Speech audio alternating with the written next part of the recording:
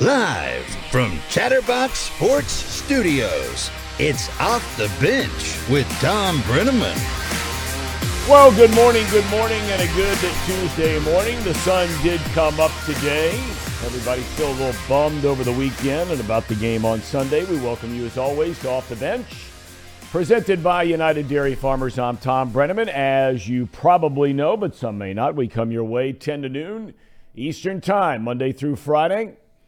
You can find us on YouTube/Chatterbox Sports. We always ask, please, if you're able to subscribe to the program. And we also stream on Facebook. That's the Chatterbox Sports page. Flip the notification switch on if you can. If you prefer to join us in podcast form, so be it. Search Off the Bench with Tom Brenneman, and you're dialed in. Zach Taylor was clearly still stung by Sunday's AFC Championship loss to Kansas City, but he was very upbeat yesterday. I went back and watched the entire thing. He was upbeat about the just completed season, the 10-game win streak, and especially about the future of the team and the franchise. He noted he started exit interviews with players. Those will continue today, and it's something he regularly does at the end of every season, but especially for those players with pending free agency. He wouldn't get into any specifics as to who might stay, who might go, but that those decisions are already on the front burner. Meanwhile, linebacker Jermaine Pratt expressed contrition for his reaction to Joseph Osai's penalty. That video went viral after Sunday's loss. He said a man has to admit when he's made a mistake and when he's wrong. He said he was wrong and wasn't a good teammate in that moment. He added that he wants to be back with the Bengals next year. He's a free agent. The NFL's salary cap will be a record $224.8 million per club next season. That's nearly $17 million more from this year and almost $43 million more per team than the COVID season of 2021. Kellen Moore was let go as offensive coordinator 2 days ago in Dallas, but never hit the unemployment line. He was swooped up immediately for that same position for the LA Chargers. Apparently, he's good enough for Justin Herbert, but not Dak Prescott. Maybe it's just not good enough for Jerry Jones. College hoops, UC and Xavier back at it tomorrow. UC at home against Tulsa. The Muskies are hosting Providence. Those two teams, along with Marquette, share the lead atop the Big East Conference standings. Last night, a big one deep in the heart of Texas. Number 11 Baylor traveled down to number 10 Austin, and the Longhorns come away with a 5-point win to go to 18-4 on the year. Texas leads the powerful Big 12 Conference by half a game over Kansas State, who takes on Kansas in Lawrence tonight. And, of course, our entire office, it seems like, will be at that game tonight in Lawrence. Also tonight, Dayton hosts Loyola Chicago, Miami hosts Toledo, and Ohio University plays at Eastern Michigan. All right, lots in the chat already today. And the first thing, fellas, everybody's talking about, Paul, you pointed it out to me. Welcome back, Paul Fritzner, and welcome back, Brandon Sango. Yay, we made it. Woo! How was your trip to Kansas City? It was a fun trip, not a fun ending. Still just kind of soaking it in and figuring out what the hell happened there. But it was a good time. Fun game. I have some passionate thoughts about the Bengals. All right, well, we're going to get into them because we have Paul Daugherty coming up, and that's not till 11. And then Tracy Jones, of course, as he joins us every Tuesday and Thursday at 11:30. I want to start with the main topic in the chat right out of the gate. Paul, you brought this to my attention today. I did not see it. Apparently, Gene Steratore, the former head of officials in the National Football League, he traded in that job to become the analyst for the number one team with CBS. He was in the booth for Sunday's game and apparently has done some kind of interview today talking about at least one, if not more, of the calls. Paul Fritzner. Yeah, he did. He went on the air. He went on a podcast. I don't know what podcast it was. I hadn't heard of it, but he went on to a podcast. I think it was Maggie and Perloff is what it looks like. It's a CBS Sports radio show. And he talked about the last play of the game, and he basically, in his eyes, confirmed that there was a hold all over the place. The one he talked about was B.J. Hill, but there were holds all over the place on that last play. And part of me really hates hearing this because the game's already over. I don't even want to know. There's nothing that this helps except maybe making yourself feel better that you're going back and realizing that, they did make a mistake. My eyes didn't lie to me. I'm not seeing things. But I hate hearing this personally. I don't need to know that the refs made a mistake and potentially cost the Bengals a game. I don't need to know that. That's just me, though. It's one of those debates, and Paul, your experience, certainly in basketball, you hear this all the time about officials swallowing the whistle in the final minute, 30 seconds, 15 seconds, whatever it might be, that fouls up until that point in time that are called are frequently not called. Now, let's be honest about it. How you feel about that strictly comes down to how you feel about which team's on the field and who you're rooting for, right? So like in basketball, if all of a sudden during the entire game some guy takes a jump shot on the wing and he gets tapped on the elbow with 10 seconds left in the game, if you're the team with the guy that's shooting, you want the foul to be called, right?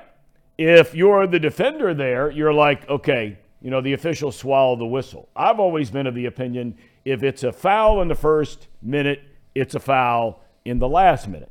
But it doesn't seem like that's normally the case in a lot of these games. And I just don't know how, with the frequency that we see of holding in the National Football League, and look, there are people that'll tell you, we've all heard this before, there are people that'll tell you that if you wanted to call holding on every single play, you probably could. Right. Yeah. But when it comes down to arguably the most important play of the game, and the most important play of the game could come with 7 minutes left. But in this case, it's down under a minute. And I just don't know how you miss. Apparently, there was more than one, according to a lot of Bengals fans. It was not only B.J. Hill, but they felt that Trey Hendrickson was held on the play as well. And I don't know how you miss one, if not two, on the same play. Yeah, it was brutal. It was brutal. And to your point about swallowing the whistle, a lot of times when you get to the end of a game, you just think to yourself, like you said, if it's a foul in the first minute, is it a foul at the end of the game? Well, I don't know. But if it's not egregious, don't call it. But if it is and it's clear and obvious, you got to make the call. And it seemed like there was not one, maybe not two, but maybe three of those on the last play. But Brandon, what were your thoughts? My thoughts are that it should not have come down to that. You have the ball tied at 20 3 times in the fourth quarter. Joe Burrow and the Bengals offense had every chance to win the game. And that's, as biased as I am, that's what it comes down to. You want Joe Burrow to have the ball in his hands. I will admit, like everyone else, the refs had a bad day, but you cannot put the game on the officiating. The Bengals still had a chance. And I'm not going to knock Joseph Osai. That's a heat of the moment. Trying to make a hustle play. Yep. Touches him out of bounds. I feel terrible seeing those shots of him after the game. And I loved B.J. Hill doing that post-game presser with him, answering the questions and defending his teammate. But the Bengals made mistakes. And the Bengals had chances to win the game. And that's what stinks. Because they had real shots to win this game. It was tied at 20. They had the ball 3 times in the final 10 minutes and couldn't score. Well, there's a lot to dissect here. Let's start with this. Because, we got into some of the officiating. We got into the play calling there yesterday, which I just still, you go back and watch it again, and you're just like, I don't get it. The 2nd and 3, trying to throw the ball 25 yards down the field. 3rd and 3, 40 yards down the field. I mean, your chances of completing that pass are less than 5%. And they already used up one of those earlier in the game on that bomb to chase inside the 5. And then the punt, right? We got into a lot of that yesterday. But, the bottom line is if you broke it all down and you said, okay, if there was one single reason or one single thing that you could point to that was the difference in that game between winning and losing, it comes down to the fact that of the final 4 teams that were playing this weekend, okay, Philly, San Francisco, Kansas City, and the Bengals.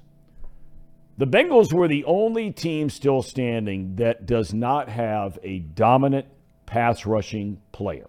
Now, whether that comes from the interior like Chris Jones or on the outside like you see with Philly and San Francisco, they don't have it. Now, Hendrickson was really good his first 2 years here. I know he played through a broken wrist, but he was a non-factor during the entire playoff run. He had no influence on the game whatsoever. None. And that's unacceptable. Sam Hubbard is not known as a pass rushing defender. He'll pick up a handful of sacks over the course of the year, but he does a lot of other things very well. That's not his forte. Reeder is a presence in the middle, especially in the run game. Osai looks like he has a chance to develop into that kind of a player, and they're hoping some of the other younger guys do. But when you just look at that and you say to yourself, if there's an area of need in this team, and we'll get into a lot of these things moving forward over the next number of weeks as we lead up to the draft, free agency, who comes and who goes, they don't have it. So you say to yourself, okay, do you go out and spend a ton of money if there is somebody out there that's a dynamic, dominant, and you're going to pay through the nose if you do it? But they were $44 million under the cap looking ahead right now to next season. Do you go out and get a dominant pass rushing defensive lineman / linebacker, or are you going to have to repatch that offensive line again? You know you're going to have Karras back. You know you're going to have Kappa back. You know you're going to have Volson back. You know that Carmen and Adeniji are going to be back. I'm not so sure about La'el Collins. I mean, that's a long recovery from a torn ACL, and he did it very late in the year. Now, a lot of these guys are coming back in record time, but for a man that weighs 300 and something pounds, that's a bigger challenge than a guy who weighs 180. So if you guys were sitting at the Bengals offices right now, and we're going to get into a lot of this kind of stuff about, Burrow's contract, and much is made of that. But if you had to go out and spend on either one, if it was an either-or proposition, maybe they can do both, maybe they can do neither. But if you had to go do one or the other, what would you do? Because you're not going to get that guy, more than likely, could be wrong, you're not going to get that guy in the first round of the draft, considering where they're going to be drafted. I'm going to say offensive line, because I don't care how much depth you had. You saw that if there's no injuries to that offensive line, I truly believe the Bengals win that game. I mean, we've seen it. If you look back at the Super Bowl, that final play, Jalen Ramsey fell down, Burrow's getting rocked. We knew the offensive line was bad last year, but then the offensive line this year, in this game I should say, dinged up, playing the best they can. But that's the constant. The offensive line. I mean, I think the Bengals are fine on defense. Fine on defense. You always take an improvement if you can get it, but I think, would you like more sacks or more pressure? Yeah, I was saying that the whole first half as Mahomes was able to get away from everything with a bummed ankle, or supposed to be a bummed ankle. But I think Hubbard, Hendrickson, Reeder, and the depth they have there is good enough. I'm more worried about Burrow having a chance to win the game and having time to throw the ball. Yeah, I agree. It's a tough spot when you can't give your best player, when you can't give the guy that you're going to pay all the money to, when you can't give your dynamic playmaker the ability to make plays. And that's what Burrow's been lacking. He just doesn't have the time to go out there and do what the Bengals drafted him to do, and that's to go out there and win you a ball game. And you couldn't do that on Sunday because he didn't have the time to do it. And the sacks went down in the second half because they changed things up and tried to figure it out, tried to make peace with it in the second half. But even still, I saw it last night on Twitter. It's crazy. Between last year and the Super Bowl and the sack on Sunday night, both sacks happened with 39 seconds left in the game. Both sacks happened in the exact same spot in the game. 39 seconds to go in the game. Both sacks to essentially end the Bengals season happen at the same point. Not just the way they happen, but even at the same time of the game. It's just brutal. Look, I get the offensive line thing. I think you've got clearly some depth there. Collins, it's hard to imagine he's going to come back. I could be totally wrong on that. But they're going to take some kind of a hit on the cap if they release him. It might be minimal, but it's going to be something because he was signed to longer than a one-year deal. Now, Jonah Williams, he's going to come back. Would you move him over to right tackle? Would you take your chances with Carman being a permanent left tackle? Now, to be fair, Chris Jones, and we talked about it last week, before Sunday's game, he had played in 14 postseason games and never had a single sack, not one. And that includes 3 games against the Bengals, 2 of which were against that offensive line last year that had a hard time protecting Joe Burrow. Miserable time. But Jones didn't get to him, and he didn't get to him when they had a healthy offensive line when they met during the regular season. So you can make the argument that that group that was here before all the injuries, if you brought them back intact, that was the group you felt was going to be very strong at the beginning of the year. And once they got going after those first 2 games, they proved to be a solid offensive line. Maybe not the best in the league, but they were very good protecting Burrow for a long, long time. But the question is, are you confident keeping Williams at left tackle? If you're not, would you move him to right tackle? And are you confident that Jackson Carman can develop into the left tackle that played at Clemson and that played very well in the game against Buffalo? Or are you going to go get a free agent again? I do want to say quickly before we keep going on this point that I want to say thanks to Rowdy Everpoint for the $10 super chat. He says that Burrow had a 123.6 passer rating when he targeted T when T was lined up out wide in 2022. On the web, other teams' fans were salivating at the chance to trade for T. The thought of letting him go is insane. I don't think the issue with the Bengals is on the offensive side of the ball. They're going to bring pretty much everybody back on the offensive side. It's developing the offensive line, getting the depth, making sure that Joe Burrow has the time to be able to go out and throw the ball, which he will if the guys get healthy again. They have the personnel there to be able to do it, but can the offensive line get healthy? And then at the same time, defensively, how much are you going to keep together from this defense that played so well over the last 2 years? I mean, these guys were one of the best defenses in the NFL when it mattered. How many guys are you going to lose? How do you prioritize? Who do you need back? Who do you not? Who do you let go? That's everything you're looking at right now.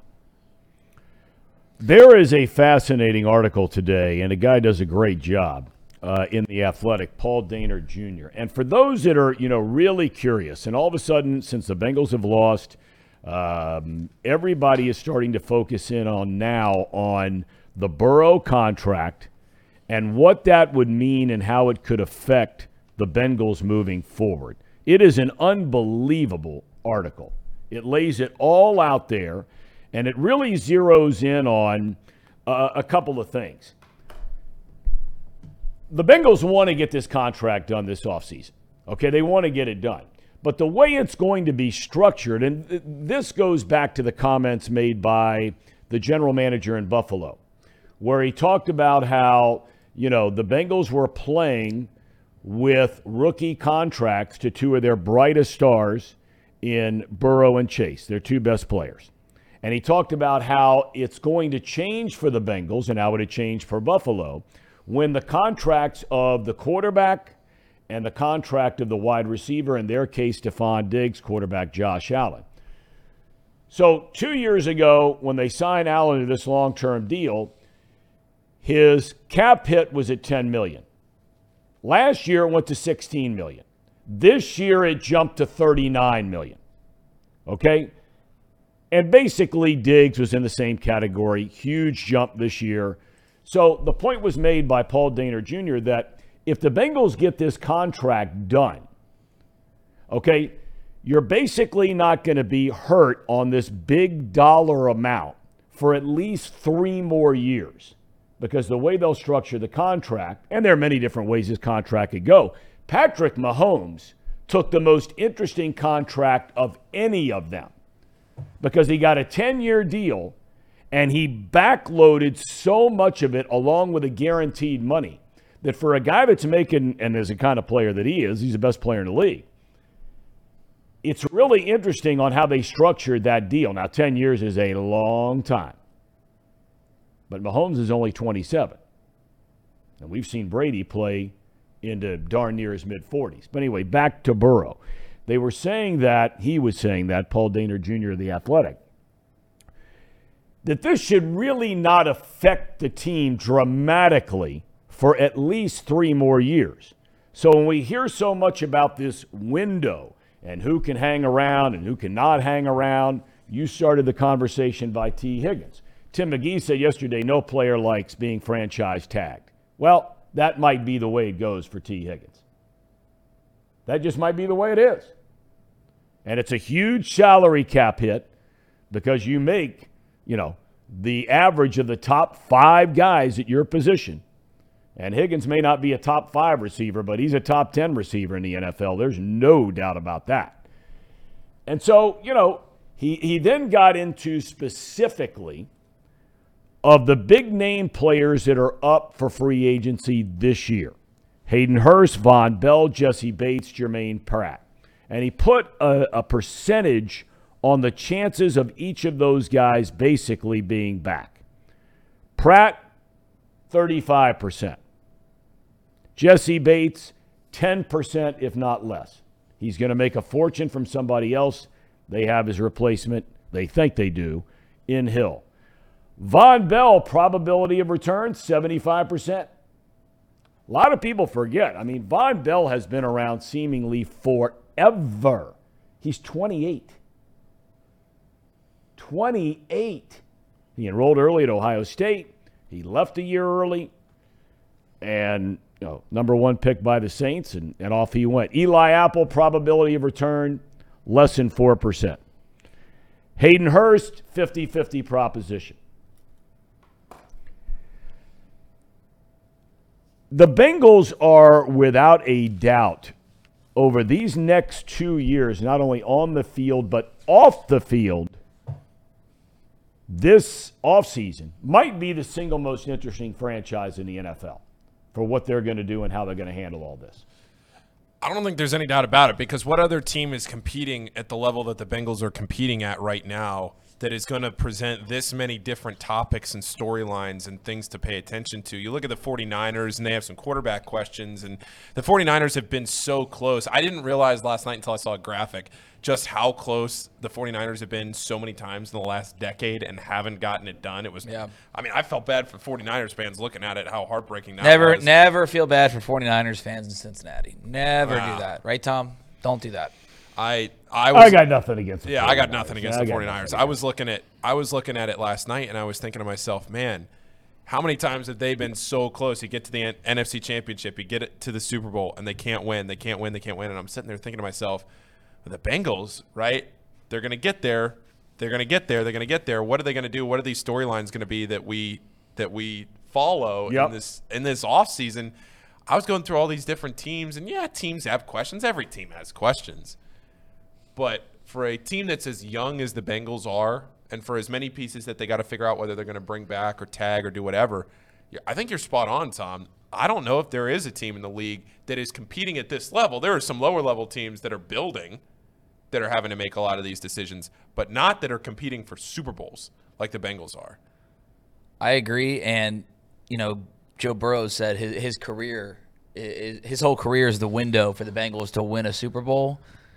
I'm not as smart as everyone that's working inside that Bengals front office or who's throughout the NFL, but if you look at this year to when they really have to start paying Burrow and it's going to affect that cap space, these next 2 to 3 years are the real window where you have all of this talent. And sure, other, big name wide receivers you can draft down the road maybe that are a T. Higgins that fall to the second round, or you can get, bigger picks down the road or picks that'll pan out, I should say. But I think this year, that's why I was so bummed. I think Bengals fans are so bummed because you have the roster right now is so good. On paper, they have a better roster than almost every team in the NFL. But that's the problem. Is I agree the roster, especially on the offensive side, and we said all year long the unsung hero on this team was the defense all year long. But at the end of the day, I don't think this is a championship defense because they do not have the guy that can dominate an opposing offensive line. I mean, Trent Williams might be the best left tackle in the NFL. That guy was abused in that game against the 49ers. I mean, abused. And a lot of people were saying if the Bengals had won that game and Jackson Carman's lining up after what happened to Trent Williams, I mean, God bless Jackson Carman, he did fine. But I still don't, I think offensively, they've got to do something again with the offensive line, and that could be, moving the chairs, on the deck around a little bit, and that kind of thing. But I just don't think because of that defensive guy that they're missing. There's a reason why the top 2 sacking teams in the NFL are playing in the Super Bowl. There's a reason why. Philadelphia had 70. Kansas City had almost 60 sacks. I agree with you, Tom. I think my point is that the Bengals, whatever piece they want to go get or pieces they need to get, this is their window. To win a championship, to at least win one, is the next 2 to 3 years. Because if you don't do it then, it's going to be even harder. You're still going to have Joe Burrow for the next however many years, decade, but you're going to start paying him. You need to do about Mixon. You do the Reed Mouse. Let Mixon go and just keep drafting a second-round running back. Well, P. Ryan's another guy that's on that free agency list, and that was a footnote in the article written in The Athletic by Paul Diener Jr. that they believe very much that P. Ryan will come back. This was that debate yesterday we had with Tim McGee, going back to his days as a player agent. And, P. Ryan proved at times this year that you could have him as your lead back. Now, whether he's good enough to do that over 17, 18 weeks, I don't know. He's never had the chance to be your primary lead running back. Mixon's a good player, really good player, and at times has been a great player for this team. They love P. Ryan's ability to pass block. But if you've got a better offensive line, do you need a running back who's a great pass blocker? Yeah, you'd like to have him around if you can afford him, and they believe that P. Ryan is very much affordable. But this is going to be, I would just love, not to put it on the air, not to talk about it on the air, no nothing. Wouldn't you just love to just sit around in those meetings, not say a word, just sit back when Mike Brown and Duke Tobin and Katie Blackburn and Troy Blackburn and Zach Taylor, whoever else is in that room, scouts, your cap guy, to figure all that stuff out and to just listen to what those conversations are like. The one guy I'm surprised he gets, that's the wrong word. The one guy, and we've had some people allude to it in the chat, and I said about it yesterday, I think Logan Wilson's a good player. Mm-hmm. There's no way for me he's a foundation player. He's a good player. But, I'm not overspending on a linebacker unless it's Luke Kuechly. And last time I checked, he's not playing anymore. Or Roquan Smith. Does Logan Wilson make a difference in a game like Roquan Smith does? No, he does not. I got a question for you, Tom. Do you think the Bengals do win a Super Bowl one day? I do, because I think that this group and Duke Tobin. Well, look, on offense, you start on offense, and we've alluded to this a little bit already. They don't have to worry about anybody on offense, by and large, contractually, right now. There's no, like, superstar player on that team of the whole group. And the first 4 or 5 names that come to mind, right? Burrow, Chase, Higgins, Boyd, Mixon. None of those guys are free agents. None of them. So you're going to have to look at the defensive side of the ball and your offensive line. I believe, along with the player development, and this is a big thing that oftentimes gets overlooked in every sport. They had young players this year on that defensive side of the ball that started to emerge as the season went on. So I got to believe they're going to have some guys like Osai.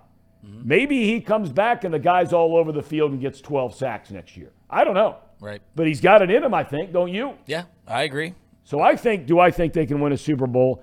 Absolutely, I think they can win a Super Bowl. Paul?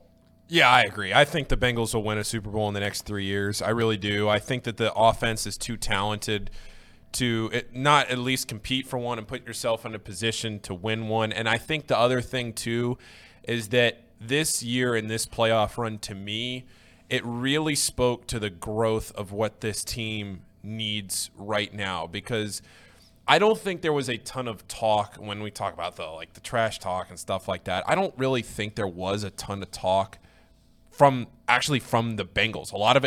Some of it came from the mayor. A lot of it came from the fans. A lot of it came from the mayor thing. Oh, well, that was bad. Yeah, it was bad. It was bad.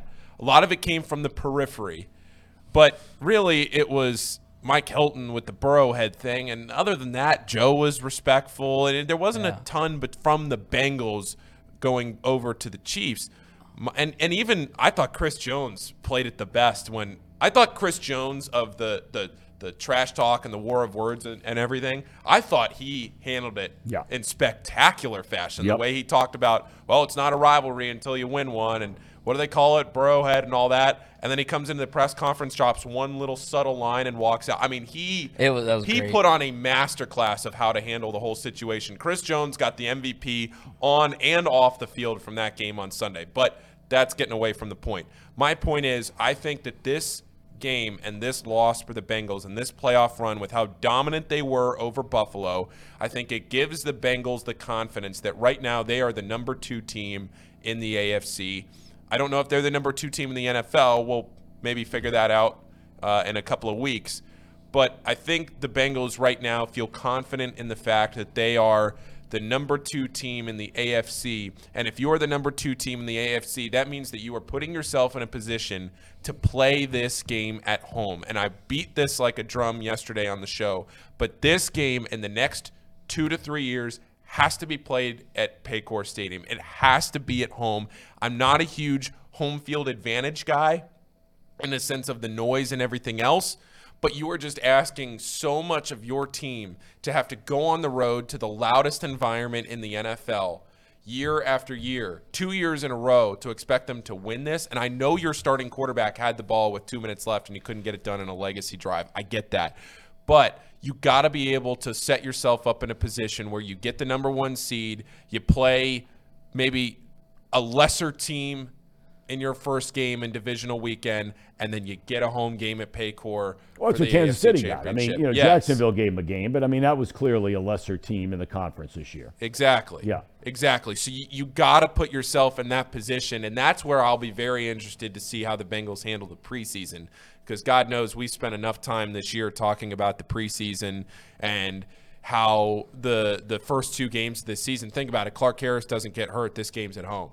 If the Bengals go down and beat Dallas against Cooper Rush, this game is at home. Yep. Now, maybe the rest of the season, there's a butterfly effect. Maybe the rest of the season. You want me to break some news to you and Tom right now? The offensive line will not play in the preseason next season.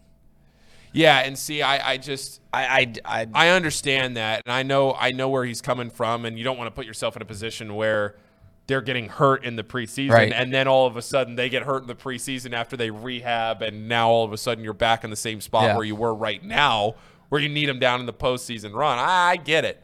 But you have to put an emphasis. Now, here's the other thing. They may not have a choice about the preseason and the first 2 games of the season, because I think it was pretty clear this year, looking back at it now from a 30,000-foot view, that the first 2 games of the season, the Bengals were just hoping they won. It felt to me, looking back now and how they approached those games, It kind of feels like they looked at the Steelers and they said, well, the Steelers probably aren't going to be that good this year. And the Cowboys, I'm not trying to imply necessarily that they totally overlooked them, but what I'm saying is there is a chance that the Bengals go to the Chiefs in the season opening game next year. That the Bengals at Chiefs at Arrowhead is the Thursday night game in the first game of the NFL season next year. That would blow my mind. Or it's the first game of, it's maybe a primetime game on Sunday night. Yep. Paul Dehner Jr. and Jay talked about that on their podcast yesterday. I was listening to on the way home. If that is to happen, you're not overlooking that. You're approaching the entire preseason differently. That's not the Steelers. That's not the Browns without Deshaun Watson. That's the Chiefs in the season opener in a statement game that you have to approach differently. And that's where I think that a lot of this narrative about this team, we already know who the opponents are, but there is a big narrative about this team, I think, that's going to be shaped by how the schedule comes out and how they approach the preseason. Well, the one thing that Kansas City has as a distinct advantage, and Zach Taylor talked about this yesterday, not saying that Kansas City had the advantage. He made reference to the Bengals division and how he thought that those games, and he made the point that inside the AFC North this year, everybody went 1-1 against everybody. Everybody had a 500 record in the division against one another. Everybody, right? So, look, like him, don't like him, you can mark it down. Deshaun Watson will be a different player next year in Cleveland. You can book it. He's got all offseason, can play in the preseason, starts a regular season. He is going to be a force in Cleveland. Kenny Pickett, he had his ups and downs as a rookie, but the bottom line is he got him to a point where they had a chance to make the playoffs. He played well enough to get them over 500. The Baltimore Ravens, starting to look now more and more like, I don't know if it's a tag again or whatever it might be, this Lamar Jackson thing. They get him back. If he's healthy, we know what that means. And then, of course, you got the Bengals. Out in the Chiefs division, Derek Carr is gone from the Raiders. I didn't think he was anything great anyway, but a lot of people like him. And, he took his team to the playoffs last year. They stunk this year. Russell Wilson, does he have football left in him? I wouldn't rule him out. Guy's been too good for too long, but boy, he wasn't good this year. And then you got the Chargers. The Chargers, Herbert, talented dude, but, that's not the lineup you face in the AFC North for a total of 6 of your games. And then with the Bengals winning the division again, like Kansas City, you're going to play a first-place schedule. That's a whole different animal, man, than the Browns and those guys are going to be playing. You already know you got the Chiefs, as you pointed out. You're playing them next year. Bills come here. Yep. You got some heavyweights on that. And the division could be the difference in getting to what you're talking about, a home field advantage game. Kansas City, at least in those 6 games inside their division. And that's a 30-year schedule. It's over a 30-year schedule, right? Yeah. That's a distinct advantage. All right, I'm throwing it to the ham and eggers. You guys good? All right. We're great. Good. We're good. Am I an honorary ham and egger now? Hold on, you are. Let me Gotta get the intro here. Let me run the deal. Hold on. Run it. It's that time of the show, the ham and eggers. These guys are great. Trust me, I would know. I introduce all the best segments. All right. Hey, Brandon. Hey, how are you? Let's get more from you about the game and kind of how everything went down, and get your overall thoughts. Just sort of the environment, what happened, all that stuff. The environment was incredible, and I was there last year for the AFC Championship game, and I thought there sitting when Joe Burrow got the ball, one of those last 2 times in the final 5 minutes, that there was a shot that we were going to have deja vu with Money Mac, who's never missed a field goal in the postseason. Did I mess something up here? No, we're just backwards. Oh. Just keep talking. Yeah, so I'm Paul Frischner, and he's Brandon Seho, so we got that figured out. I'm new at this. Usually I sit in the corner. There we go. Thank you. Got it. It looks different. You're looking at it the opposite way. It's true. I got it. It's like a mirror. It was awesome. It was a fun environment. Obviously, the loss sucks. The most confusing moment of the game for every single person in the building was the 3rd and 9.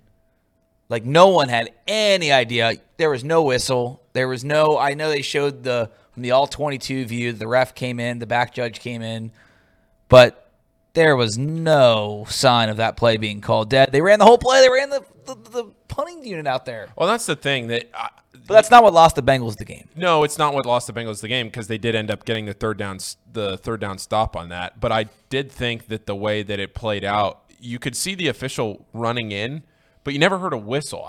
Did he ever blow the whistle? No, he never blew the whistle. I think it was like, I don't want to get hit, so I'm going to get out of the play. But like if you blow the whistle, everyone stops. You've seen it a million times in football. Yeah. Even if it's that late, like how many times have we seen a timeout called, it looks like 3 seconds into a play where the refs were running in. But it's just, that's not what lost them the game. I think Joe Burrow is going to be one of the greatest quarterbacks we ever see play the game. But he had the ball. The Bengals had chances, and they couldn't get it done. Whether it's, whoever you want to put the blame on. Is there any one person that you would put the blame on? No, I don't think so. There's just a common theme of seeing Joe Burrow on the ground. Yep. Which is put the blame on Chris Jones. Which is you can put the blame on Chris Jones. Now I know this isn't a politics show. Politics. Everett. Does Aftab Purival get reelected? Oh man. Tom? There's no way, right? Guys, look, okay. Look, you may not agree with my political opinions on anything. Does he get reelected? But if there's one thing I know for certain, in most major American cities, if you have a D next to your name, you are guaranteed to win. It's just a done deal. It's not even debatable. Just go look across the country. Is this an election Period. year? Is this an election year? No, he just got elected. But come on. I saw some Bengals fan tweet something along the lines of Travis Kelce's now like the biggest public enemy in Cincinnati. And I'm like, I'm going to be honest here. I'm going to take the greatest UC football player ever over the mayor of Cincinnati. And I'm sure Aftab's a great guy. Kelce was a clown, though. Kelce, he had fun. Who cares? He really was. He was a clown. I'm with you all the way. I'm with you all the way. He was a clown. Be original. It was literally word for word from The Rock. It was like 90s WWE. He's a smart enough guy. I don't know. I just didn't. There are ways he could have. I look back at Chris Jones, and I thought even Mahomes, I thought his cigar comment, you just sort of trade things. You're under the radar. You just let your play. Mahomes is first class all the way, man. Well, I'm not trying to do the class argument necessarily. I'm just trying to say that, I don't know. I thought the WWE thing was tired, in your words. Thought it was tired. Really tired. I'm taking Kelce over the mayor, though. You're taking Kelce because he's a UC guy. Well, yeah. He's not a Cincinnati guy. Kelce's a Cleveland guy. He's one of those guys, okay? When NBC, and I love the way NBC does it's nothing against UC. When they do their starting lineups for the game, okay? You know how the guy comes on and says, Tom Brenneman, Ohio University. You know how they do that whole thing, right? Okay. Kelce's the only guy. He's not the only guy. Oh, well, he's one of a handful. He has never said the University of Cincinnati one time. He'll say Cleveland, Ohio. I'll say Cleveland. I think it's Cleveland Heights. Whatever it is. But give me a break. He's a Cleveland guy through and through, and that's fine. There was a debate. I love Cleveland. There was a debate on this between UC fans on Twitter for the first few years he was in the league, and it rubbed people the wrong way. But he doesn't hate UC. He doesn't hate Cincinnati. That's what people thought at first. Why is he saying his high school? He reps UC more than any pro athlete or celebrity out there. He wears UC stuff all the time on his podcast, to events, to concerts. His profile picture on Twitter is UC. Okay. All right. So I'll give you that. I mean, if you say so, I believe it. The AFTAB re-election campaign isn't until 2025. Yeah. So we get, stuck with him for a few more of those. 2025. So if the Bengals win the Super Bowl in the next 2 years, he's vindicated. Maybe. But make no mistake about it, boys. If Travis Kelce wanted to become a Bengal, you'd take him tomorrow. Oh, yeah, baby. You'd take him tomorrow. Sure. End of story. Yeah. I mean, the thing that's so interesting about Kelce, the guy's going to the Hall of Fame. Not even debatable, right?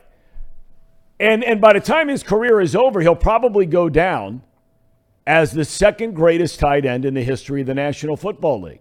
What's ironic is he'll go down as the second greatest tight end in the history of the Kansas City Chiefs. Right. Well, right? Someone in the chat asked, when's the last time Travis Kelce's been to a UC game? I think he was here for homecoming in 2019, I believe.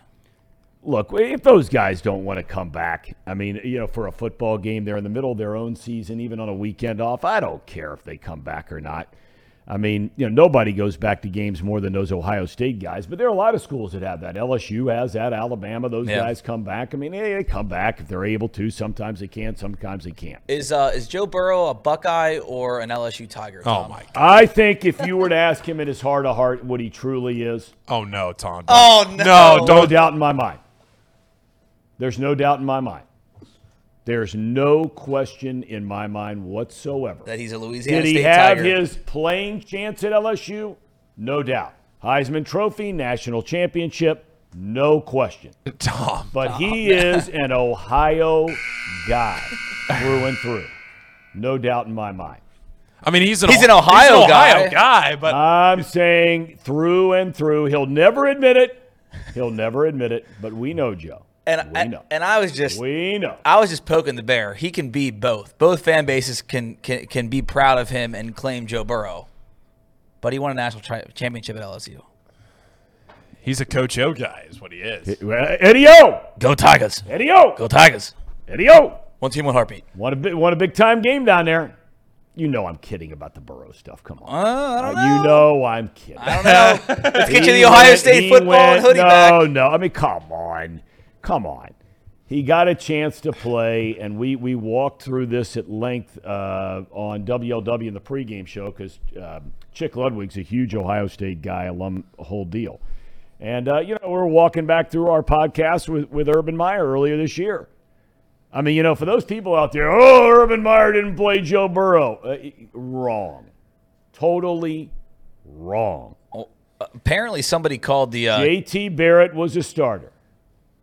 He will go down as one of the greatest college quarterbacks in the history of Ohio State.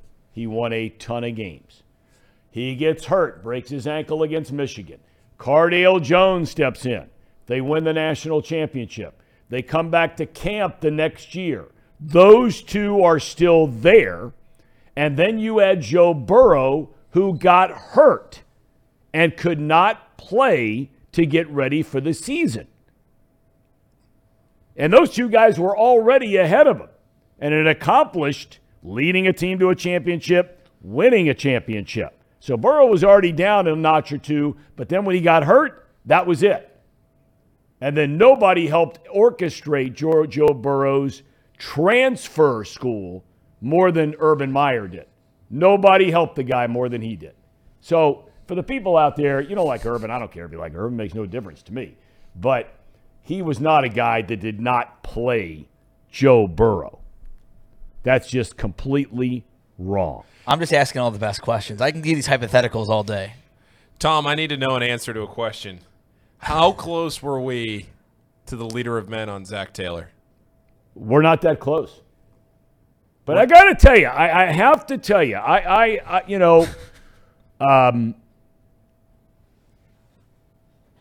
went back and watched the entire 23-and-a-half-minute press conference yesterday. I watched the whole thing last night.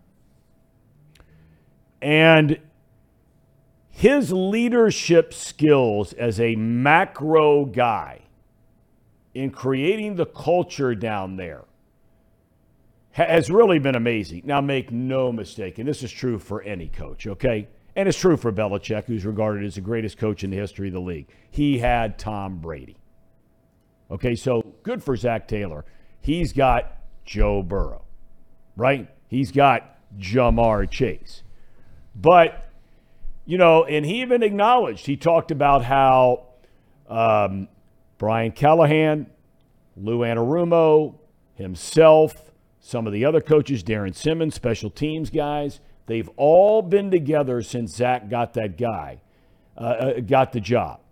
And he talked about how they're all of them are growing together. And I like the fact that he says, hey, look, I've got things I've got to get better at. Other guys have things they need to get better at. But we are growing together at the same time. And I think the way he handles himself, especially after that game on Sunday, it reminded me a lot of the Bruce Pearl deal when Auburn got beat in the national championship game, right? Yep. He could have buried the officials. He didn't do it. He handled all the questions, stand-up guy, wouldn't even let anybody take him down the road on the Osai play as if that cost him the game. I think Zach Taylor's got a chance to be a great head coach in the NFL. I don't think he's there yet. And just because they got the AFC Championship game 2 years in a row, obviously he's done a very, very, very good job. But I think he's got a chance. He's still so young. He's got a chance to be a great coach because he doesn't let his ego get in the way. And for some of these guys, when you get around them, their ego really gets in the way, and it stumps them from growing and getting better. You guys agree with that, or you think he's already a great coach? I agree 100% with you, 99.9% with you. I think he's already a leader of men, but my barometer for that's a little bit different than yours because you're the creator of Leader of Men or one of the founders. I'm also biased. I worked with him his first 3 seasons here. I saw the work that him and his staff put on behind the scenes. I mean, nothing against Marvin Lewis, but when the locker room was in a spot where they had lost a lot of good players, they lost a lot of games. He comes in, obviously Burrow comes in his second year. You still have to orchestrate the team and get them to believe in the mission and winning, and that you're not going to be the same old Bengals or Bungles these next few years. And I really commend Zach. Every coach talks about culture. It's funny. Those clips have gone viral on Twitter when they'll just clip culture from every opening press conference. Yeah. But they really did it. I mean, this is just it's little things, and I got to give the Bengals front office a lot of credit too. Yep. It's little things you notice, like when you walk in the Bengals locker room, and for fans that have not done that, when you see those photos of players walking in the loading dock outside of the locker room and the outfits of the week before the game, until Zach Taylor's second year, when you walked in the locker room, there was no paint. There was no screens. There was no motivational messages. There might have been like one in like one spot in there, whatever the motto of the year was for Marvin's teams. But they completely changed the culture, how it looked, how things operated. It was night and day once Joe Burrow got here and how Zach Taylor's led that team. Yep. And by the way, one footnote, and you know I love you guys on the chat, and we've got a lot of new guys on here. Could someone please take a step back and ask yourself a question? What is the job of a college football head coach? What's his job? It's to win. Right? Mm-hmm. End of story. That's the guy's job, is to win. Okay? So for the people that jump on there and start saying, oh, how many great quarterbacks have come out of Ohio State? ... Somebody on here. Crickets. That's not the job of a college head football coach to develop quarterbacks that are stars in the NFL. That's not their job. Their job is to win college football games and to win national championships. That's their job. Not to produce the number 1 pick in the NFL draft. If you come along with that and that's part of the deal, that's great. But that's not their job. Their job is to win national championships. End of story. Tom, if you had to pick one, who you're a bigger fan of, Urban Meyer or Ohio State, which one would you pick? Well, I know Urban Meyer, and I like him. A lot of people don't. You're allowed not to like him. I'm just giving you all the crazy hypotheticals. That know me and don't like me. UDF or Starbucks? No, not even debatable. Come on. That's free pub. Not even. United Dairy Farmers. I am not, never have been, and not because UDF is a sponsor. I've never been a Starbucks guy. Now we'll never get them as a sponsor. But that's not me. Not who I am. What about Paul Daugherty? You're a morning cup of coffee kind of a guy, Doc, from themorningline.substack.com. You don't strike me as being a big Starbucks guy, Doc. I'm not a Starbucks guy. You know why? Why? I was just waiting. I want to know why. I can't say those names, man. I can't. You know, all those fancy names that they have for coffee, I really can't say them. Anything that ends in like IATO, INI, no way. I don't, the thing that bothers me, Doc, hand in hand what you're saying, I mean, you can't walk in there and say, can I have a small coffee? Can I have a large coffee? It's words like grande and stuff like that. You know what I mean? It's so pretentious. And I'll tell you what else, Tom. My wife is a geek for Starbucks iced tea. Yeah. It's like $4, right? Right. She gets one of these things, probably 5 or 6 times a week. Now think about that. You're dropping $4 6 times a week. That's $24 times $52. That's more than $1,000 on freaking iced tea. We told our daughter, who's down at college, we said, look, you want to go out, have a couple cocktails? That's on your money. And this stuff with going to Starbucks and spending $4 or $5, that's out too. D-U-N done. Yeah.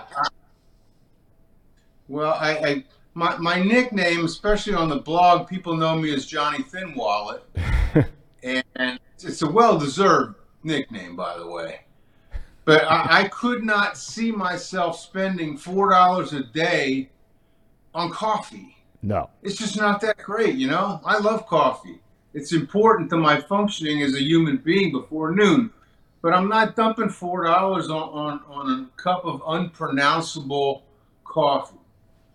For $4, you can buy a large cup of coffee at UDF and go in and get 2 more refills over the course of the day. It still wouldn't cost you $5. Right. Plus, don't they have those cool flavored creams, right? Well, I don't use those either, Doc. But, I mean, that's okay. I mean, everybody's got their own thing with coffee. That's fine. That's fine. All right, let me ask you, Doc. Let's get into the whole Bengals thing. Your thoughts about the game. What struck you beginning to end that stood out for you in that game? They didn't block well enough. I mean, that's a simplistic answer, but it's a pretty easy answer. They did not, when they did give Joe Burrow time, when he had time, say at the end of the first half in that last drive, and to start the second half, they produced 10 points fairly quickly. He had that extra split second to look over the field and throw the ball. He was, most of the time, he was under duress. Kansas City played better than I thought it would from that perspective, and I thought that was a difference in the game, unlike most people around here who thought the refs rigged the game in favor of the Chiefs. I thought it was based on real stuff that happened on the field, not on clown show conspiracy theories. Well, look, Gene Steratore, I don't know if you heard the story today, he comes out and he talked about, in his opinion, there were a number of calls, especially that final scramble by Mahomes, where Osai committed the penalty, gave him the extra 15 yards. They kicked the field goal. They win the game. He said clearly there were 1 or 2 holding calls. The officials just completely blew it. I'm not into the conspiracy thing either. I like the way that Brian Billick put it on the show yesterday. You can argue with calls in every single game, but the administration of the game was terrible. I've never seen a play redone. I announced football games for 25 years in the NFL. I have never seen a play that was done over again.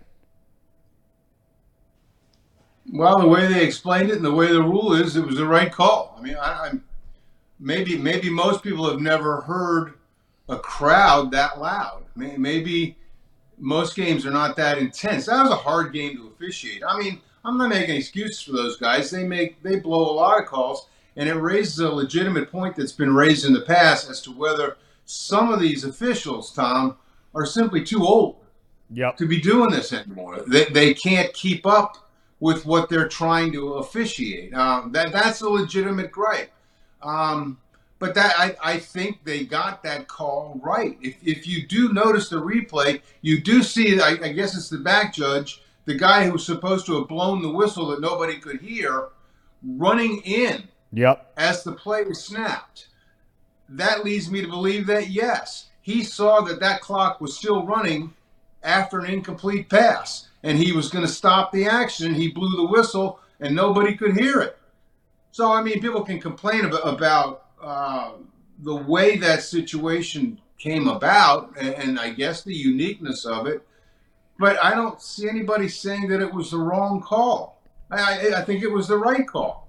The administration of it was clunky, but hell, you got 70,000 people screaming their lungs out. I thought it was a hard game to officiate, partly for that reason. I didn't think it was a great game for the refs, but by no means did I think that anybody had a hand in trying to change the outcome to benefit TV ratings because Roger Goodell and the league hates the Bengals. That's just ridiculous, and it makes people who say that stuff look stupid. Yeah, I agree with you on that 100%. So now you move forward, and you look at this team, and we were debating it before you came on, and figuring out what you need to win a Super Bowl. Their defense was outstanding this year. Whether or not Lou Anarumo gets a chance to be a head coach, we'll know in the next 2-3 weeks, whatever it might be. It doesn't appear to be trending in that direction, but you never know. So you assume for a second he's going to be back, so you have one of the best defensive coordinators around. They'll have to make some personnel decisions on that side of the ball, the Von Bells, the Jesse Bates, the Eli Apples of the world, the Jermaine Pratts of the world, those guys. But, Doc, for me, when we were making a comment earlier, for me, of the 4 teams left standing, the Bengals were the only one that did not have a dominant, and I mean game-changing dominant, defensive lineman. For me, that's got to be priority number 1 in this offseason. Or an edge rusher, a Von Miller type.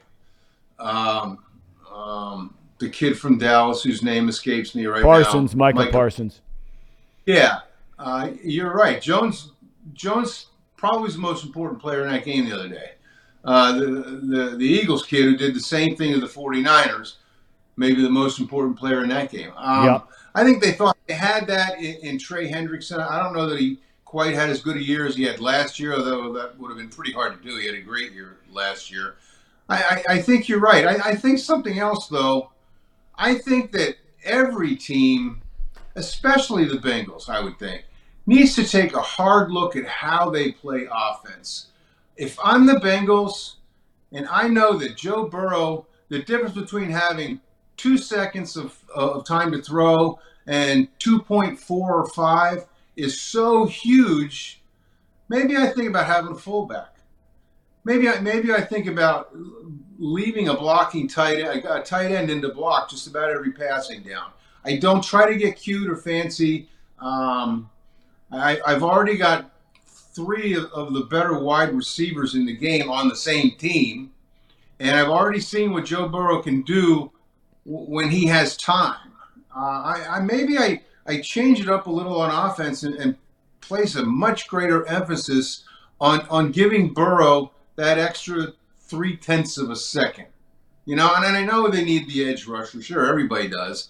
But I think that's a lot harder to get than simply tweaking your offense and the way you run it to give Burrow all the time he needs.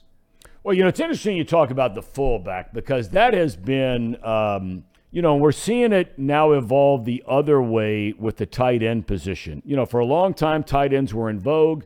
Then you had a bunch of offensive-minded guys that never used a tight end. I mean, for a decade, there were really only 2 or 3 really good tight ends. Now there are a lot of really good tight ends. The only offensive coach, to my knowledge, at least that I watch on a semi-regular basis, who very much utilizes the tight end, ironically, a kid from Lodi, Ohio, is Kyle Juszczyk, and that's Kyle Shanahan out in San Francisco. Juszczyk is going to the Pro Bowl every year, maybe because he's the only fullback in the NFL. But he's a guy that, clearly they utilize the fullback. It's not a bad idea. Well, a lot of – go ahead, please. The Ravens have used, I guess, Patrick Ricard. He's about a 290-pound fullback. But you can scheme around – great pass rushes, and the Bengals have done that to a large extent. They run shorter routes, they run shorter drops. Burrow has gotten really good at getting the ball out quickly. But in a game like the other day, when one guy is just doing it to you play after play, sure could use an extra guy to block. I mean, given the quality of the wide receivers this team has, do you really need another wide receiver or even a receiver, another in the pattern? I don't think so. I mean, Hurst was pretty good this year catching balls. I'd rather have him blocking. So Burrow has time to find one of the 3 really good guys he's got. Yeah, and that was a big hit in that game, and a lot of people have not talked about, and that was the injury to Tyler Boyd, because we have seen so many times over the last couple of years where Burrow has been healthy, where for whatever reason, maybe they're double teaming this guy or double teaming that guy. A lot of that stuff's way over my pay scale. But all of a sudden, there'll be that game once every 3, 4, 5 weeks where Boyd, busts out for 110, 105 yards and 2 touchdowns in a game. And I thought Romo did a fabulous job there on the Bengals' last 2 drives of pointing out, without Boyd in the game, they were doubling up on Higgins, they're doubling up on Chase, and that's why Hurst was so wide open on that 3rd down and 14 to temporarily keep that drive alive. I still come back to, Doc, that same thing, though, and I made a big deal of it yesterday, and look, I've given Zach Taylor a lot of love on this show here over the last couple of weeks, but I still get back to the fact that you've got the ball, you don't want Mahomes to get the ball. You get 7 yards on a first down just inside your own 40. 2 more first downs, you kick the field goal and win the game, and you're throwing 25 and 40-yard bombs down the field on 2nd and 3 and 3rd and 3. I didn't get it. That's hard to understand. I didn't hear anybody ask Taylor specifically about that. Maybe they saw a look that they liked, the matchup that they wanted, and thought they could hit it, but I mean, common sense says in that situation that you 1 2nd and 3, maybe you try to use up a little clock and get the first down, and they didn't do that. I don't know. I'm not one of those guys that's big on second guessing strategy or managers who call this or that or the other. I'm not as smart as most of the people who watch these games, evidently, because I don't harp on or see a lot of this stuff that I guess is pretty obvious. I mean, I did when that occurred. I said, well, yeah, maybe they could have gone another way. But I tend to give coaches and managers the benefit of the doubt more than I should, probably, because they're there. They're right in the middle of it. They're playing the game. I'm watching in the press box or on TV, and I don't know if they think that they've got a favorable matchup on one side that they believe they can exploit for a big gain. I don't know that. I'm just watching TV, so I tend to give them a break on that stuff. Yeah, see, I don't give them breaks. I mean, I don't give them breaks. I mean, it's their job to know the game. They've got a guy upstairs. It's an offensive coordinator that can see everything going on better than the head coach. We've talked about that before.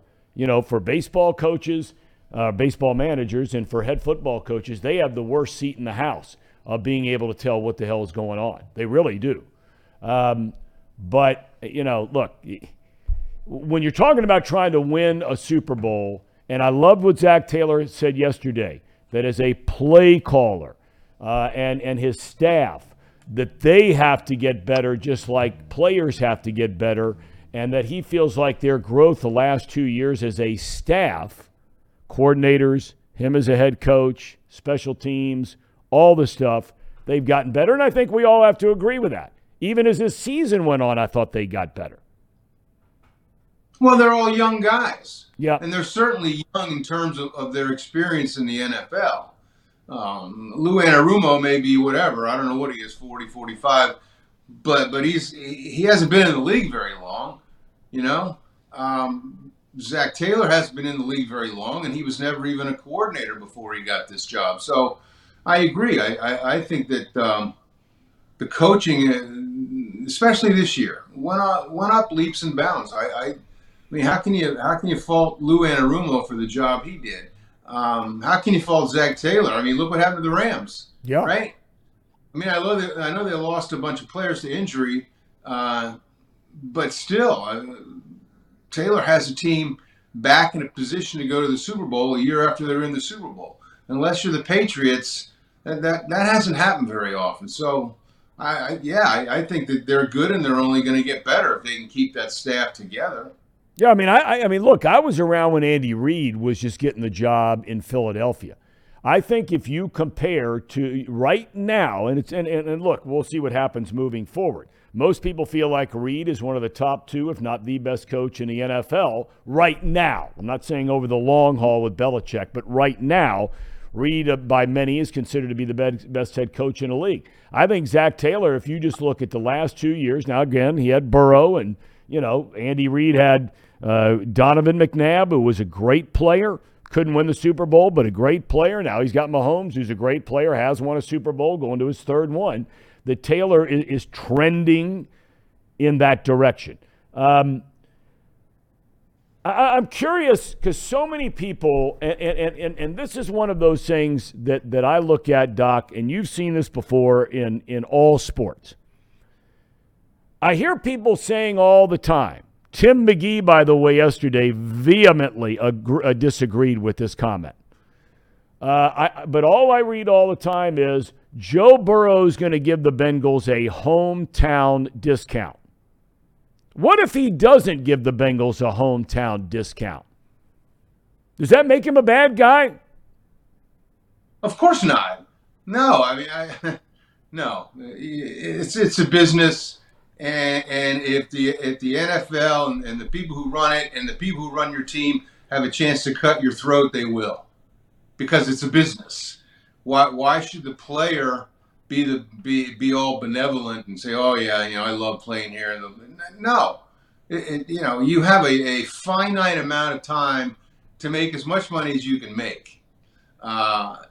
And I don't know what the average lifespan of a quarterback is. I think a running back or just anybody in general overall is about 4 years.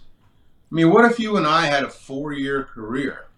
We wouldn't say, I love working here, so I'm going to let you guys underpay me. No, he's going to take what he can get and get it while the getting's good. You know, he's under no obligation to take any hometown, offer some hometown discount. If anything, the team should say, you're so important to us that we're going to pay you more than we should pay you. We're going to pay you more than the going rate of the best quarterback in the NFL. I wouldn't be surprised if something like that happens. I mean, the Bengals are $44 million looking ahead to next year under the salary cap. It's been well documented, all this money coming in, the naming rights to the stadium, that basically they've seen this on the horizon. Once Burrow proved that he was worthy of the number one pick in the draft and what he's capable of doing for this franchise, and they basically have built up a war chest for this thing, knowing that the more money they have guaranteed, the less money they have as far as the salary cap is concerned. And Doc, it's the first time in a long time that I can honestly say I trust the people down there to know what they're doing. Well, we'll see, won't we? They've always paid so-called skilled position players. I mean, Mike Brown loves skilled position players. He might not love Andrew Whitworth as much as a skilled position player and didn't pay him, but he'll pay Joe Burrow the going rate, whatever that happens to be at the time. I'm pretty certain he won't pay him any more than that, though. Yeah. Well, you got a good point. So what do we do now, Doc, with all our time when the Bengals are done, sports-wise? I mean, do you get the vibe? And I'll end with this. I want to ask you this question. I was bouncing around on Saturday and had to pop in some different places that had televisions on, sports televisions on. A lot of different places. Workout place, some other places I was popping in and out of. Not one place did I walk in had the Xavier basketball game on. And they played a huge game on Saturday against Creighton. I mean, Creighton's got a good team. Xavier's having a great year. There wasn't one television in the place that had the basketball game on. I don't know how many people watched the UC Houston game right after that was over. That was a great game. UC might have played its best game of the season. What do we get excited? What are we following now? Well, I've always said that, especially lately, the day after the NFL season is over is when the college basketball season begins. So these days you got college basketball has about a 7-week season, right? It runs from the second week in February until the end of March, and that's just the way it is. Xavier is Xavier. They've got a extremely loyal fan base, but it's kind of constrained. It's kind of limited. Xavier is what Xavier is. 10-250 at Cintas Center every game. Not 10-249, not 10-251. And I've joked every once in a while, that's probably every Xavier fan in town is at the Xavier basketball game. That's not true, obviously, but it seems that way sometimes. It's a very well run, obviously excellent program that is not even second fiddle in this town, because you got the Bengals and you have UC and maybe even the Reds and FC Cincinnati that have a greater following than Xavier. So it doesn't surprise me that there were no TVs turned to the X game, especially when the Bengals are still playing football. All right, Doc. Well, we'll continue to plod forward. We've got college basketball, as you said, now on the radar, and we've got baseball coming up around the corner. Pitchers and catchers reporting. Not a lot of enthusiasm for the Reds, but they are going to play this season, and so we're going to be following them and getting your thoughts on it. And so thank you for your time today, and as always, themorningline.substack.com. Great. Thank you, brother. All right, man. Have a good day, Doc. Great to have Doc with us. Paul, I was thinking about this driving in today. During the season, we had Casey Stink List. Okay? Yeah. And it was very entertaining. A lot of the folks that watch our show every single day were really excited about it. A lot of fun on the chat about it. I think you should start to do your top 15 college basketball poll. And give us a weekly kind of thing, okay? Are you okay with that? Xavier number one. If you want to talk college basketball, Tom, I will give you whatever you want with college basketball. Well, it's funny. Our buddy Seth Davis, and we're going to have him on the show here when we get close to the NCAA tournament, does a great job for CBS Sports. He wrote a column today that basically is for a lot of us out there. And I used to be the biggest college basketball fan on the planet. I never missed games, and then, it's just started to wane in recent years, unless my Bobcats are making a big run in a tournament. But it started to wane in recent years. And he wrote an article today that basically is a catch-me-up article. You know what I mean? Yeah. For people that have been following football all year, and Seth's a really smart guy, and he's smart enough to figure out, just like Doc just said, for a lot of people is now when their interest in following college basketball will begin now in earnest. Is that fair? Yeah, I think so. I mean, I think for the casual college basketball fan, this is the point of the season where you know which teams are good, which teams aren't, which teams have separated themselves, which teams haven't. Conference season is really kicking up. Tonight is an unbelievable night. There's a ton of great games going on around the country tonight. Kansas and Kansas State obviously is a game that the Chatterbox crew is at, but there's a ton of great games across the country. And yeah, Tom, hey, if you want a list, if you want I won't do the stink list. I'll do the whatever the opposite of the stink list is. But I think what you have to do is when you do this poll, I think we put them in categories, though. I like the categories of the stink list rather than just a 1 through 15 kind of thing. Yeah. Because, I was looking at the 2 polls today. And, what a disparity you see in some of these polls and what they think about teams. Normally, coaches poll AP, there might be a 1 or 2 number spread on where they have teams ranked. There are teams that are ranked in one poll that aren't ranked in another poll. Illinois is an example, right? Okay. So, and then you get a disparity in a team like Marquette where there's 4 positions different in one poll from the other. But I think what you need to do is if you can, is let's set it up like the stink list thing, where you have the bona fide title contenders, in your opinion. Victory Parkway, that's what you can call it. He's on to something there, Brandon's on to something. Then just below that, Dana Gardens. Yeah. And I don't know where you got to get a Dana Gardens logo for Xavier instead of X. Just a Dana Garden. I still need to go there. Logo. Am I allowed in there? It's a welcoming place. I'll leave that up to BJ. I'm not so sure about that part. Not with that. I want to go. Not with this hat. Brandon, I wouldn't wear if this. you and I walked in there, I wouldn't wear this hat. We would need Mr. T along. I do want to go to a Xavier game this year. Cintas Center is, and I'm going to get heat for wearing this hat and saying the Cintas Center is a great arena. Yes, it is. It's a fun time. Yes, it is. There's some great games left. This Wednesday is going to be a massive one. I'll tell you what. All right, hold that thought here a second, because Andrew in the chat, here's what he believes the tiers should be, and I think he's onto something here. Okay. The top tier, Final Four. Right? Sure. Okay, those are the teams you think can get to the Final Four.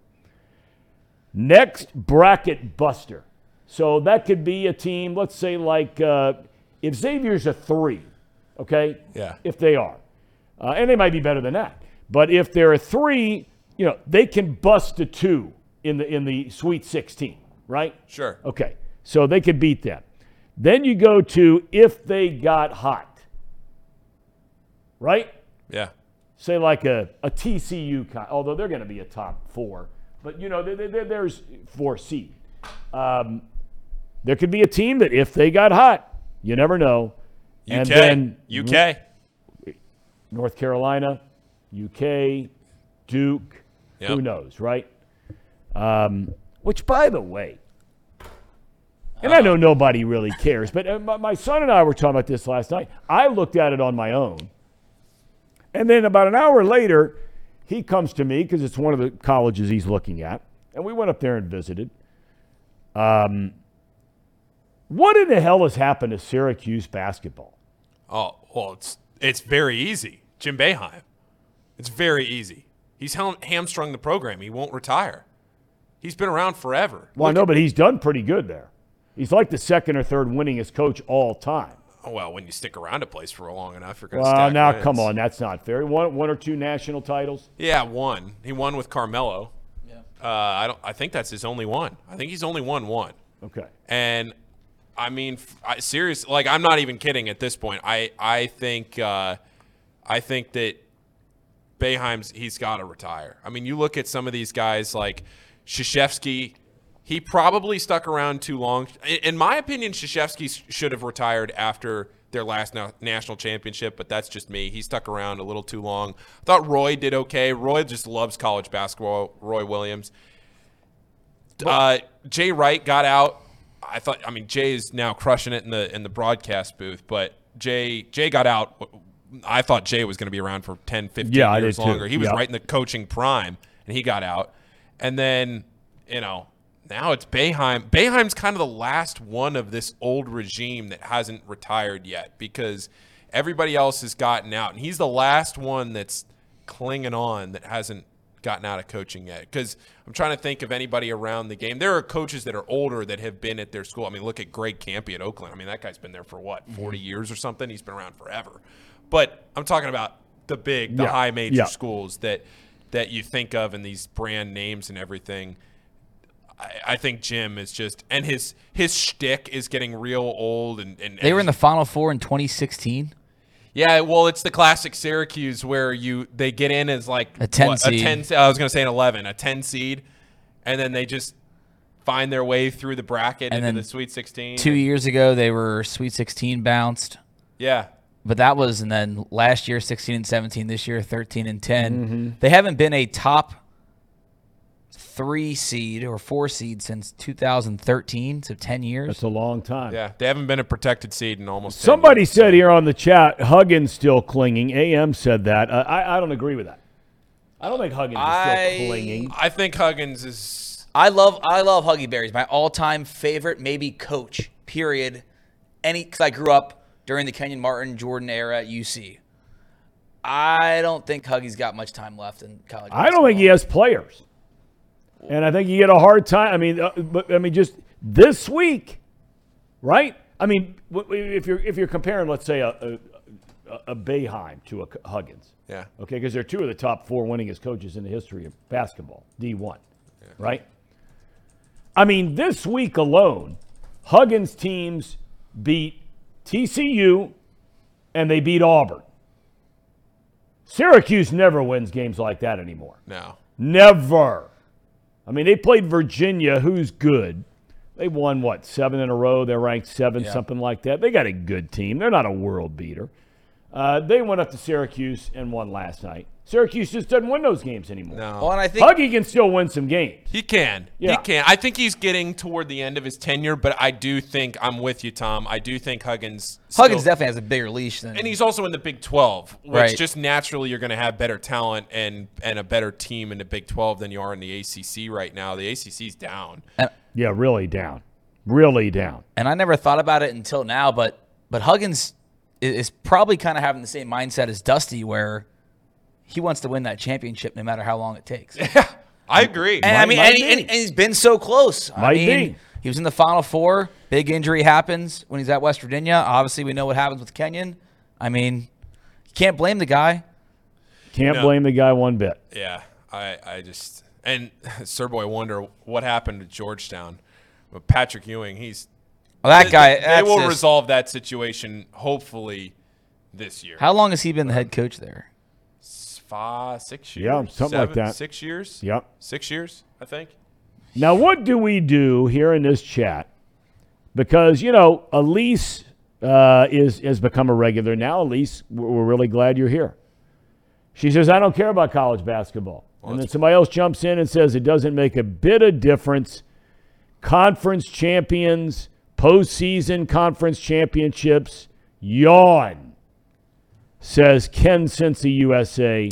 NCAA tournament is it, period. Now, if you're in our position, and I'm not saying either one of you are wrong.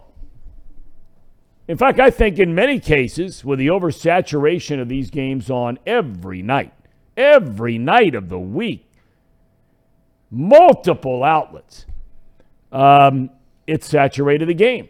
But the money talks and the BS walks. But what else are we supposed to talk about on this show? No, I mean, right now, what are we going to do? It's a sports talk show. So I'm open to ideas. Elise? Australia. Ken Cincy? Anybody? No. I can tell you one thing it's not going to be is FC. Oh, come on, Tom. We got you on FC. No, we will talk about FC, but I'm saying we can't sit around here logically and expect to hold an audience talking for an hour a day about FC Cincinnati. They've got a great following. They've got an incredible stadium. They've got great ownership. They had a hell of a year last year. They nearly got to the finals. But just like you can't make a living sitting around here talking about Xavier basketball for an hour in a 2-hour show. Yeah. And that's no knock on Xavier. We couldn't do it talking about UC for an hour. We've got to find other things to talk about. What's the appetite for the baseball conversation? Woof. I think from your perspective. Yeah. I'm asking the people that are watching right now, and you can jump in on the chat. I'm sincerely asking, when pitchers and catchers report in 2 weeks, and they start playing spring training games, You want us talking about the Reds for 25, 35 minutes? I mean, is that going to get people to watch this show? I honestly think, Tom, from your perspective of being around the game of baseball and you having a lot of baseball fans that have followed your career, yeah, they will want to hear you talk about the Reds and baseball when it happens. Okay. Now, it's not going to be like football, but I think for me and a lot of people who are, let's say, Bengals, Reds, UC fans, there's two of those teams aren't going to the postseason this year and maybe not next year in basketball, football, baseball, whatever it is. So once the Bengals are done, it's like, what's left? Like that's why I'm a huge college basketball fan, but I just don't have much interest in watching when my team sucks. Okay. Well, we got the Tracer in here. We got the Tracer. Tracer, look, first of all, good morning. How are you? How was your weekend? How was your big weekend with Danae out of town? My weekend was nice. Can I address that question that you threw out to our audience? I was getting ready to ask you that, but I wanted to say good morning first. Good morning. Here's the thing, and Tom's funny how he sets things up. He's kind of a brilliant guy. His mind works very quick. Here's what happened, and we're going to address the elephant in the room. You were on WLW yesterday, right? Doing the pregame show or Sunday. Sunday, yes. Well, here's what we're thinking about doing at Chatterbox, and we need to get some feedback on this because I think it's a brilliant idea. The reason Tom was on WLW, he was using 700 WLW as his sandbox, and what we want to do is maybe take phone calls, and Tom wanted to get introduced to taking phone calls and seeing how that went. What about taking phone calls on this show? Kind of make it a hybrid. We'd have, like it is, with taking phone calls. And that's something that we're discussing, and I think it's a great idea. And I thought you did a great job handling the phone calls. I think what you have to do when you take a phone call is you need to put people on their toes. I used to guess a woman's weight if she didn't like me. I'd guess 275. You insult people where they live. Let's say someone's calling from Norwood. You insult people from Norwood, Anderson, East Price Hill. Did I mention Norwood? And then also talk about yourself in the third person. People loved it when I did that. And then also tell them how what a great broadcaster. No one can broadcast baseball, basketball, football like you. And we'll stir the pot. But I think taking phone calls is a good idea on this show. I think it's a great idea, and my understanding is, Paul, you correct me if I'm wrong, or Brandon is we're entertaining that idea, but the thing you have to have, and you really do have to have it, if you're taking phone calls, is because we could be facing, legal issue, whatever it might be. You have to have a delay, right? Or the ability, the second somebody says something, to cut them off, and you had that at WLW where you could do that. Right, but here's something that you have to think, though, Tom. You've got to think of yourself as not Tom Brenneman. You've got to think of yourself as like a Jerry Springer. You got to stir the pot, get it going like that. And maybe the Ham and Eggers, someone could be like Steve Bilko is like co-host with on that show. You guys could shave your head, maybe. I think you guys would look great.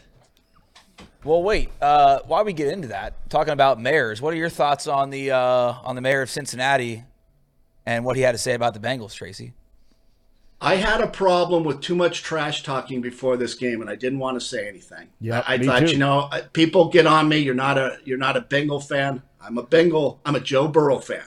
So all the trash talking, the smoking cigars, I didn't like that, but I wasn't going to say anything. So when it happened, it just gives the other team that incentive. Right? And you think it doesn't, but it really does. And you heard it with Kelsey when he slammed the mayor, calling him a jabroni, which he is. That I didn't like. And that's so much different than in baseball because we never talk trash in baseball. I played with a guy by the name of Paul O'Neill, had a pretty good career, didn't he, with the Reds and the Yankees. Paul never took down an opposing team, an opposing player. Paul O'Neill was probably he was a superstar, but a low-keyed superstar. And he would go like Rick Mailer. There's an example. Rick Mailer pitched for the Braves. And Paul, the time in Atlanta, I think he went 4 for 5 and hit 2 home runs. So Paul's playing in Cincinnati. He's facing Rick Mailer. And I says, oh, boy, you're going to have a big game against him. I said, Paul, you owned him. He says, Trace, he's got a really good curveball. I was lucky. Because you don't talk trash, right? You play it down. Watch this example. If you don't like a player, like let's slam on Senzel the whole year on this show, and we'll see what happens. You ever hear like an announcer, he's never missed a field goal all year. What happens? He misses a field goal. It's a weird thing. It's a superstitious thing that I have. And I think it played out with the Bengal game because I think the Bengals were better than the Chiefs. Yeah, it was a tough day for the town here. I mean, there's no doubt about it. Yeah. And you know, I'm kind of curious, you know, Tracy, when you play with guys, baseball season's very, very long. You're there every single day and playing games and competing with guys. And look, you know, it's no different than the work environment down the street here in Hamilton. There are some guys you like more than other guys, and there are some guys you just don't like at all. But when you know the guys are coming up on free agency and you're starting to wonder, hey, you know, if this guy, in baseball this wasn't an issue because you didn't have a salary cap, but I'm just kind of curious, right. You know, you might have a guy that you know is going to be a free agent. You know they're going to have to spend a ton of money on him. If they do that, then it might mean you and two other guys got to leave. Are guys looking around even as you're not competing on the field in an AFC championship game, but during the week in the locker room or during the week in a baseball season and you're getting down into August and September and whether your team's in the hunt or not in the hunt, and maybe that'll vary the answer here. But are players thinking about the business side even while they're still playing? Not in the game, but you know what I'm saying. Yeah, I think you're looking around maybe toward the end of the season if your team is in the playoffs, say, hey, who's going to be back next year? And I think with the Bengals, and maybe this is overstepping a little bit, but Joe Burrow, to me, is my favorite athlete ever in the city of Cincinnati. I mean, I love the guy. I think he's so cool and so damn good. If he had a decent offensive line, do you ever notice that game? I mean, Joe Burrow's scrambling around where Mahomes is stepping in the pocket. He's got a clean pocket. It's just such a difference. You give Joe Burrow time, he never misses. And I mean never misses. He's that good. But he might be the first player to get a $500 million contract. I could see him getting $50 million a year for 10 years. That would certainly, you know, that's a contract. Think about what the pervert in Cleveland got. $235 guaranteed for 5 years. So I think Joe Burrow is a guy that you got to sign. You can find Chase is great, but you can find wide receivers. You can find running backs. You can't find a quarterback like Joe Burrow. You just can't. They're not out there. He's too good. Well, he is too good. There's been a lot talked about and written about. You know, I asked Doc about the whole hometown discount thing. I'm curious your opinion on that. You know, now some people feel like your longtime teammate coming up through the Reds minor league system, Hall of Famer, one of the top 4 players in the history of the Reds franchise, without a doubt, Barry Larkin, that he took a hometown discount to stay here with the Reds when Carl Lindner still owned the team. Well, what are your thoughts about a quote-unquote hometown discount? You know, people will argue that was a mistake signing Barry Larkin. Tom, I was at the game that Barry Larkin was making his last game, last at-bat. You remember this, Tom? I was doing the game. I was doing the game for Fox and all the banners hanging in the stands and all that kind of stuff. Yes. And there was a standing ovation for Barry. And people were saying, thank you. Not, we need to sign him. And Carl Lindner was at the game. And I remember Carl Lindner standing up, clapping, and he thought to himself, I got to sign this guy because that's what the fans want. And I don't think that was one of the best signings, signing Barry Larkin at his age to that kind of a contract. So that's what happened. He kind of got involved. Carl Lindner was thinking so much emotion instead of the business. And I think it kind of backfired him on that. And Tom, you were there. That's what happened.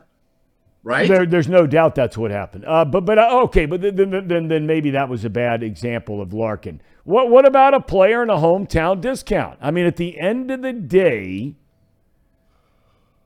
does the money talk and the BS walk, or do you think there are guys out there that say, you know what, I mean, when you're talking this kind of money, and I don't know, I'll never make this kind of money.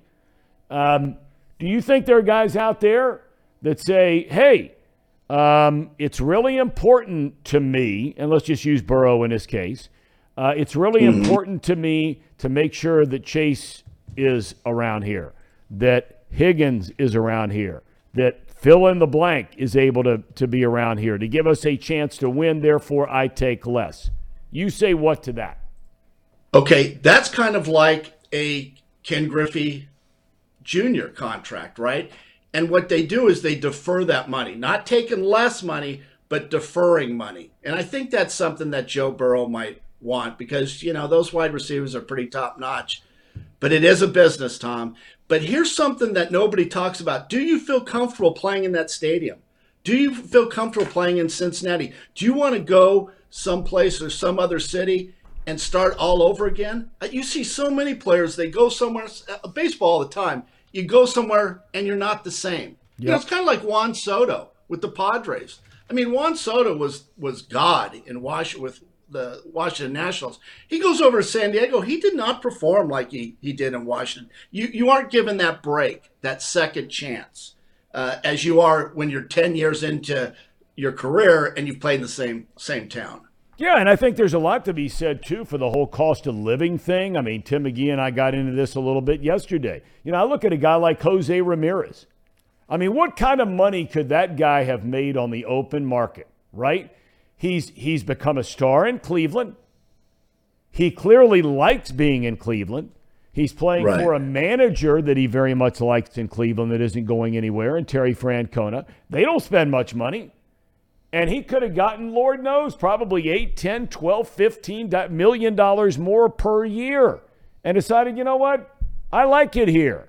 I don't want to go down and fight traffic getting to the ballpark at Dodger Stadium and trying to get in there. Can you imagine? And I often try to explain this to people when they'll ask me about, what's your favorite ballpark? And I get asked that question all the time. A lot of it has to do with the things you're talking about right now. If you flew me in a helicopter and dropped me off at Dodger Stadium and I could take the helicopter out after the game, it's the greatest place in the world. But it's got a parking lot that has like 20-something thousand spaces around the lot. And to try to get out of there, if you're a player after a game, I can't imagine how much time you're spending in your life in a car. See, we talk about stuff on this show that no one else is talking about. That is such a great point. Do I want to go and let's say I live in Pacific Palisades, and if there was no traffic, what is that, 10 minutes away? But you could be stuck in traffic for an hour and a half. I mean, you have 6 to 7 lanes of freeway on each side. Who wants that?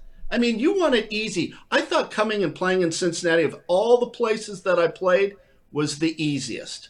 I thought the media was easy. I thought getting to the ballpark was easy. I thought it was a good hitter's park because it was turf. I like playing on turf. There's a lot that goes into it. Why would you disrupt something that you've had a lot of success just for a few more million, a couple million more? It does. I mean, you've got FU money already. Yeah. And I'll tell you the number one key on this as far as going to another place, and that's your wife. Because it goes like Carson Palmer. Remember when she came here, she says, well, I'm not going to stay here in the wintertime. I'm going back to Los Angeles. So your wife plays into that too. It's very important what your wife thinks. And is she having a good time? I've always found it fascinating, even though there are still guys like you, Chris Sabo, Paul O'Neill, guys from that, sort of time frame where you guys all came up together. That there are a lot of you that made your year-round homes here in Cincinnati. You might have gone somewhere for a little while, but you drifted back. But the football players, almost all of them seem to want to stay here. I mean, whether you're talking about Munoz or Montoya or Joe Walter or Chris Collinsworth or, whoever it is, it seems like so many of these guys, the football players, love being here. And I think a big part of that, Tracy, tell me if you think I'm wrong here, I think a big part of that is because of when they played their season. So if you're a football player, if you don't want to be away from your family for 4 or 5 months, you got kids. Okay, well, if you want to live in Miami, that's fine. But your kids are going to school in Miami while you're playing football in Cincinnati. So you're never really home. I think for the football players who start to get married and start to have kids, their season is starting when school is starting.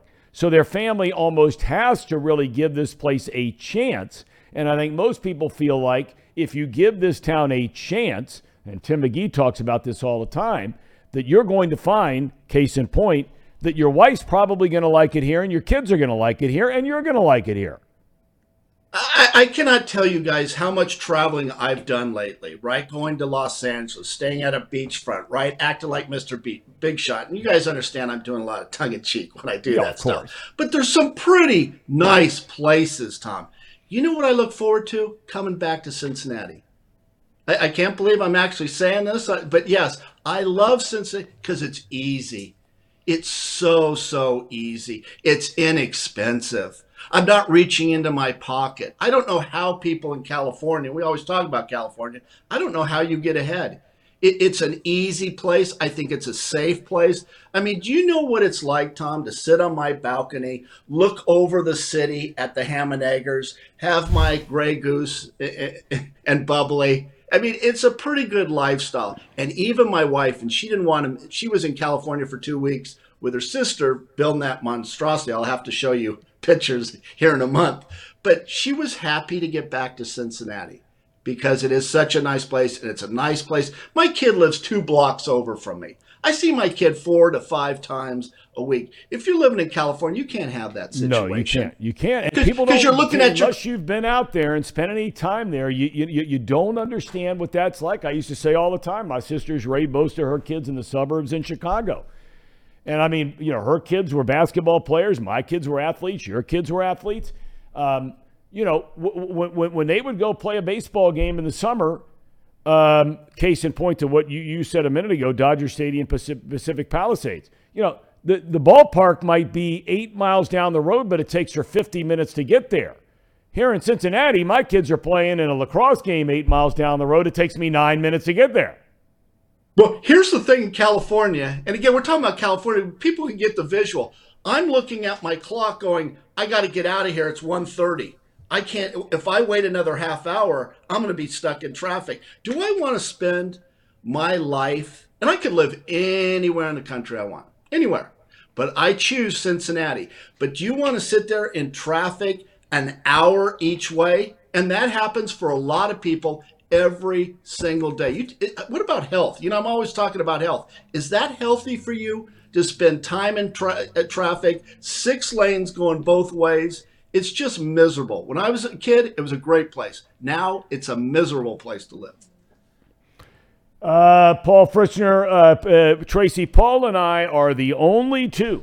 Now, Brandon Seho came back today, but Trace, Casey, Sean, Reed, all those guys left to go to Kansas City for the game. And then they decided, you know what? The University of Kansas is about, 30-minute ride down the road, right across the border. We're going to stick around Saturday night, Sunday night, Monday night. Tonight, go to the Kansas State-Kansas game. Then come back sometime tomorrow. They said to us, hey, Paul, Tom, go get them. Yeah, well, they're living the life of Riley. It must be nice, but this is the generation we have. Live for today. You know what, boys? It will rain. And because you guys keep spending, I bet you got nothing in the bank. And first of all, how dare Casey miss the show because it's snowing? We had a guy, Seg Dennison at WLW, that didn't drive in the snow. And that's exactly, people don't know this, it's a little secret. Casey will not drive in the snow, so he stayed home today. Is that right, Tom? No, he's in Lawrence, Kansas. They hung out going to the Bengals game Sunday. Now, Seho made the trip back. He's here with us. So the Ham and Eggers are represented today by your good your good friend Paul Frischner and Brandon Seho. Fellas, anything you'd like to talk to Tracy about? Well, no, it's just good. It's great to see you. It's great to see you, Casey. It's great to be here. You just called him Casey. Well, I got this delay, and I got to take these headphones off. I got this delay in my ear. I can't even hear myself think. Tracy, well, it's great to see you. For you. Yeah, I have a question for you boys. Since you made all the playoff games, Buffalo, Kansas City, so I guess you'll be heading to the Super Bowl, probably be on the 50-yard line. Hey, I've got a 6-star hotel if you guys want to stay there in Arizona that I can recommend. You guys need any help? What is it? Wait a minute. Yeah, what is the name of that hotel? Because I lived in Arizona, as you know, for about 14 years. What hotel might that be? Tom, that's a secret. Are you kidding me? That's a secret. I can't be telling it. If you guys want to go, maybe I'll make some moves. Hey, the Kentucky Derby's coming up in May. Maybe you guys can sit in a suite with Bob Baffert. Do something like that. I mean, he's banned. He's banned right now, right? Yeah, I think he's banned for a while. I'm pretty sure that's right. I think the Kentucky Derby tickets go on sale tomorrow. I was looking at Tracy. Why don't you get us a suite for the old Chatterbox crew? You know what? I'm actually, some people from California were going to make a trip. That this isn't my idea because I can't stand people. But we're going to go down, and I think we're going to go to the infield. And I hear that's a little rowdy. Ooh. Right? Oh. Flashing. Is that what happens, Tom? I've done the infield twice. It's a riot. You're gonna have some Milwaukee's best in you, and there's no Grey Goose in the infield. Tracy's not. No, Tracer. There's no way. There's no way that you are going in the infield of the Kentucky Derby. The only other infield I would say that would be a bigger stretch than that would be the Indy 500 infield. You're not going in there. I'm going to try to suck it up. We've got 8 people coming, 6 from California, 3 other couples, and they really want to go to the Kentucky Derby. Danae's taking care of all the arrangements. It's just going to be a miserable time. It's just going to be a horrible time. People. Have you ever been, Tracy, your kind of crowd is more Keeneland. Have you been to Keeneland before when they run? I think my kind of crowd is more Del Mar down there. or Los Alamitos. Los Alamitos, something like that. But yeah, I just, I thought of you guys. I thought of the Ham and Eggers in Kansas City with all the people. And I thought, 0 degrees, right, with the wind chill. What a miserable place. I mean, who would want to watch a football game and be that cold? Right. Brandon just did it. He was there. I was in Buffalo, too. It was electric. The ending wasn't, but I can't block for Joe Burrow, so that's not. What? Yeah. I had a question. Let me tell you something. Okay, let me tell you something. Let me tell you what I did. I had a 75-inch. I have a 75-inch TV, 5D. Just one? And it is just really, really nice. I can zero in on things. Do you know Joe Burrow has a mole on his butt? You don't even notice that, but my TV just blows up and you can see the stuff that other people can't see. Sitting there watching the game on my 75-inch TV, having sushi and vodka tonics. Nothing better than that. Brandon? I'd rather be out in the elements among the people, but we're two different types of people. It seems like, Tracy. Let's do this too with the show. I don't know if we're going to take calls. Tom, you were great yesterday on WLW. Use WLW as your sandbox. Work on taking calls, see how that goes. But I think we need to branch out and talk about other things. And when you talk about other things, you have a Renaissance man. You have a Dr. Phil, a Stephen Hawking, a Warren Buffett, Andrew Tate, Jordan Stevenson. That's what you have in Tracy Jones. So we can talk about other things than sports. We can branch out. And I know, Tom, you like your politics, don't you? I do, Tracer. I like to read about it. I at least like to read about it. I have way too many skeletons in the closet, so I myself could never go partake in running for an office. But I like reading about it. Right? I think you would be. I think you would be great at politics because Rob Portman was my neighbor he still is my neighbor. He has been my neighbor for a long, long time. I have incredible respect for Rob Portman. There are things I disagreed with that he did there near the end, and every now and again I'll talk to him about it. Rarely. I think the guy cared very much about what was going on in our country, and I think there are a lot of people out there that care about this country. And it's just the avenue of figuring out what's the best way to get there.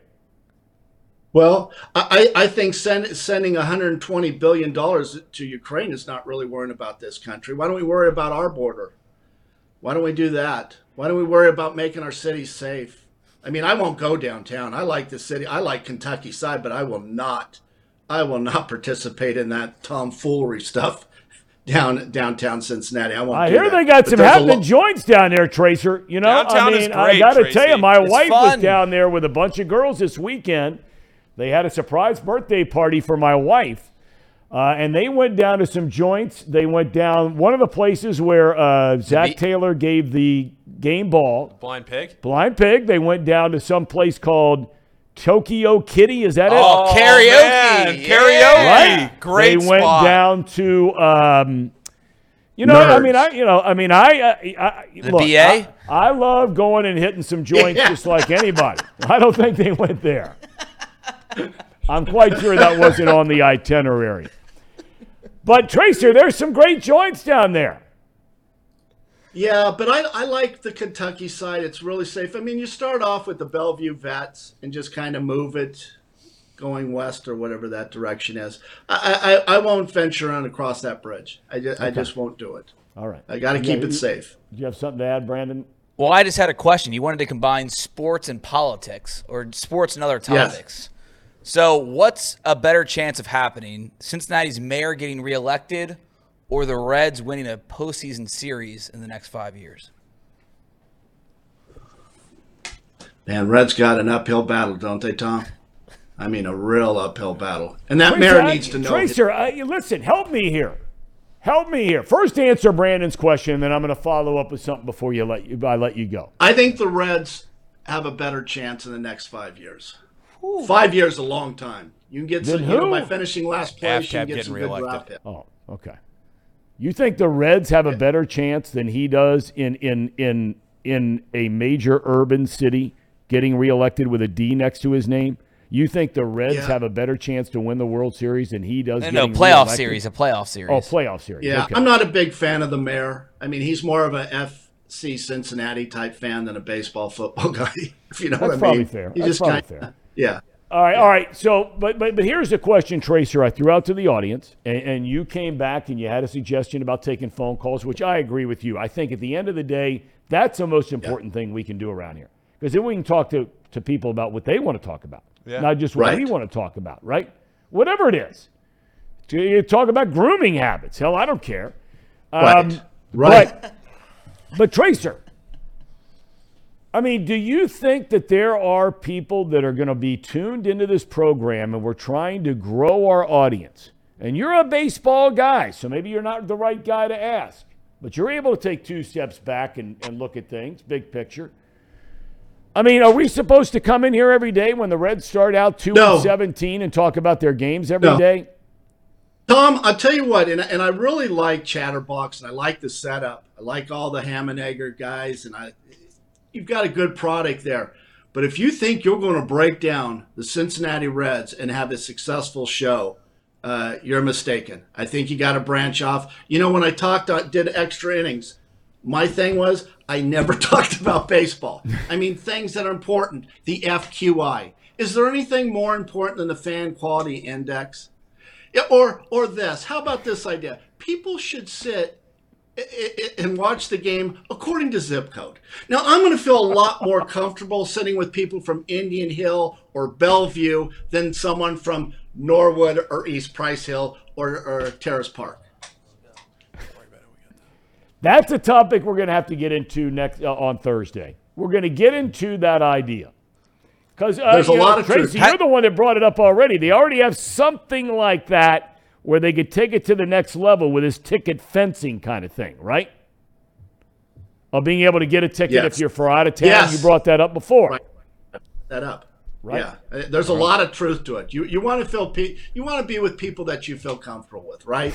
I wouldn't feel like if I went to the Reds game at Riverfront, I wouldn't want to be sitting with people in the Red seats, right? We have nothing in common. What do we have in common? Nothing.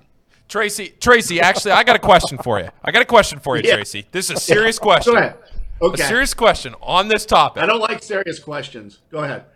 I have never sat in the diamond seats at Great American Ballpark. I've been talking about it for a long time. Oh, this is a perfect year to do it. I've been talking about it for a long time, and I've been waiting until I could buy a seat for like maybe $150, something like that. I don't know. I know some people that have seats down there, but they're always taken or they're corporate or whatever. What are the chances that you and me and maybe a couple other of these Chatterbox guys can end up in a diamond seats at a Reds game this year? 0 chance. Listen, you poor bastards. Save your money. Quit traveling around the country spending money. It's called saving, right? And you might be able, I think the regular price, Tom, is $275. I think you could probably get a diamond seat for $125. But, Paulie, you've got to save your money. There's an interesting concept, right? Save for what you want later on, a goal, instead of just, spending recklessly, traveling the country, going to strip bars. And watching sports. But see, Tracy, in summation, his debt ceiling just changed. So now he's talking about diamond club seats. Yeah. All right, Tracer. Just put it on your credit card. That's exactly right. Run it up. Debt ceiling. Tracer, have a good day, my man. All right, boys. I'll see you on Thursday. Tracy Jones, he'll be back with us Thursday. Best 30 minutes in television. Right here, twice a week, Tuesdays and Thursdays at 11:30. Do we have a cherry on top today? We do. All right, so I'm gonna try and play this here. Presented by United Dairy Farmers. Hold on, Here we go. Let's do it. All right, so this comes to us courtesy of the Eagles. The band? Not the band. Oh, no, that's the real Eagles. But go ahead. You're talking about the Philadelphia The Eagles? Philadelphia Eagles. All right, go ahead. I'm going to see if I can't play this. This is Nick Sirianni with his kids. Nice. In the post-game press conference. Love this. Each game's a little bit different, but it was great to set the tone there and get the lead, right? And get the lead and put them behind. Taylor, stop it. Taylor, stop. Why did he tell her to stop it? I don't know. I mean, she was basically saying blah, blah, blah, blah, blah, right? Is that the impression you got? Yeah, we've heard this one before, Yeah, Dad. we've Come heard on. this one before. That's great stuff. I love when the kids get up there like that. It's so much fun. It makes these guys real human beings. I mean, it does. It personalizes them to the fan base, most of which will never meet the guy or certainly see him in a familial situation. So good for him. Do you remember Steph Curry's daughter from like 7-8 years? She's grown up now. Yeah. They showed a picture of her at a game. Like they showed her, with her mom with Aisha at a game. She's huge now. Time flies, and she was doing the same thing with Steph like 8 years ago. Yep. I mean, it's so good when these guys have a chance to do that, and I would highly recommend that any of them, when they could be a Red after some random game in July, a post-game press conference, they have a good game, kid and wife is waiting in the hallway for him outside the clubhouse after the game, which they do. Bring the kid up there with them. Do the press conference. People like you more. All right, boys, we survived another day. We did it, Tom. Is it us three tomorrow? Now, see, in summation, the thing that concerns me here is, okay, you look at our chat today. We're talking about Tracy with a lot of different things, right? Hometown discounts. We're talking with Tracy about all kinds of different things. Politics. It stayed in totally on the Bengals, the chat. Well, everybody going back and forth about the Bengals. It's not even 48 hours post-mortem. Body's still warm. Okay. Paul, thank you. Great job. Brandon, thank you. Welcome back. Great job. We'll see you here tomorrow, 10 a, Off the Bench, presented by United Dairy Farmers. Thanks for being with us. Have a great day.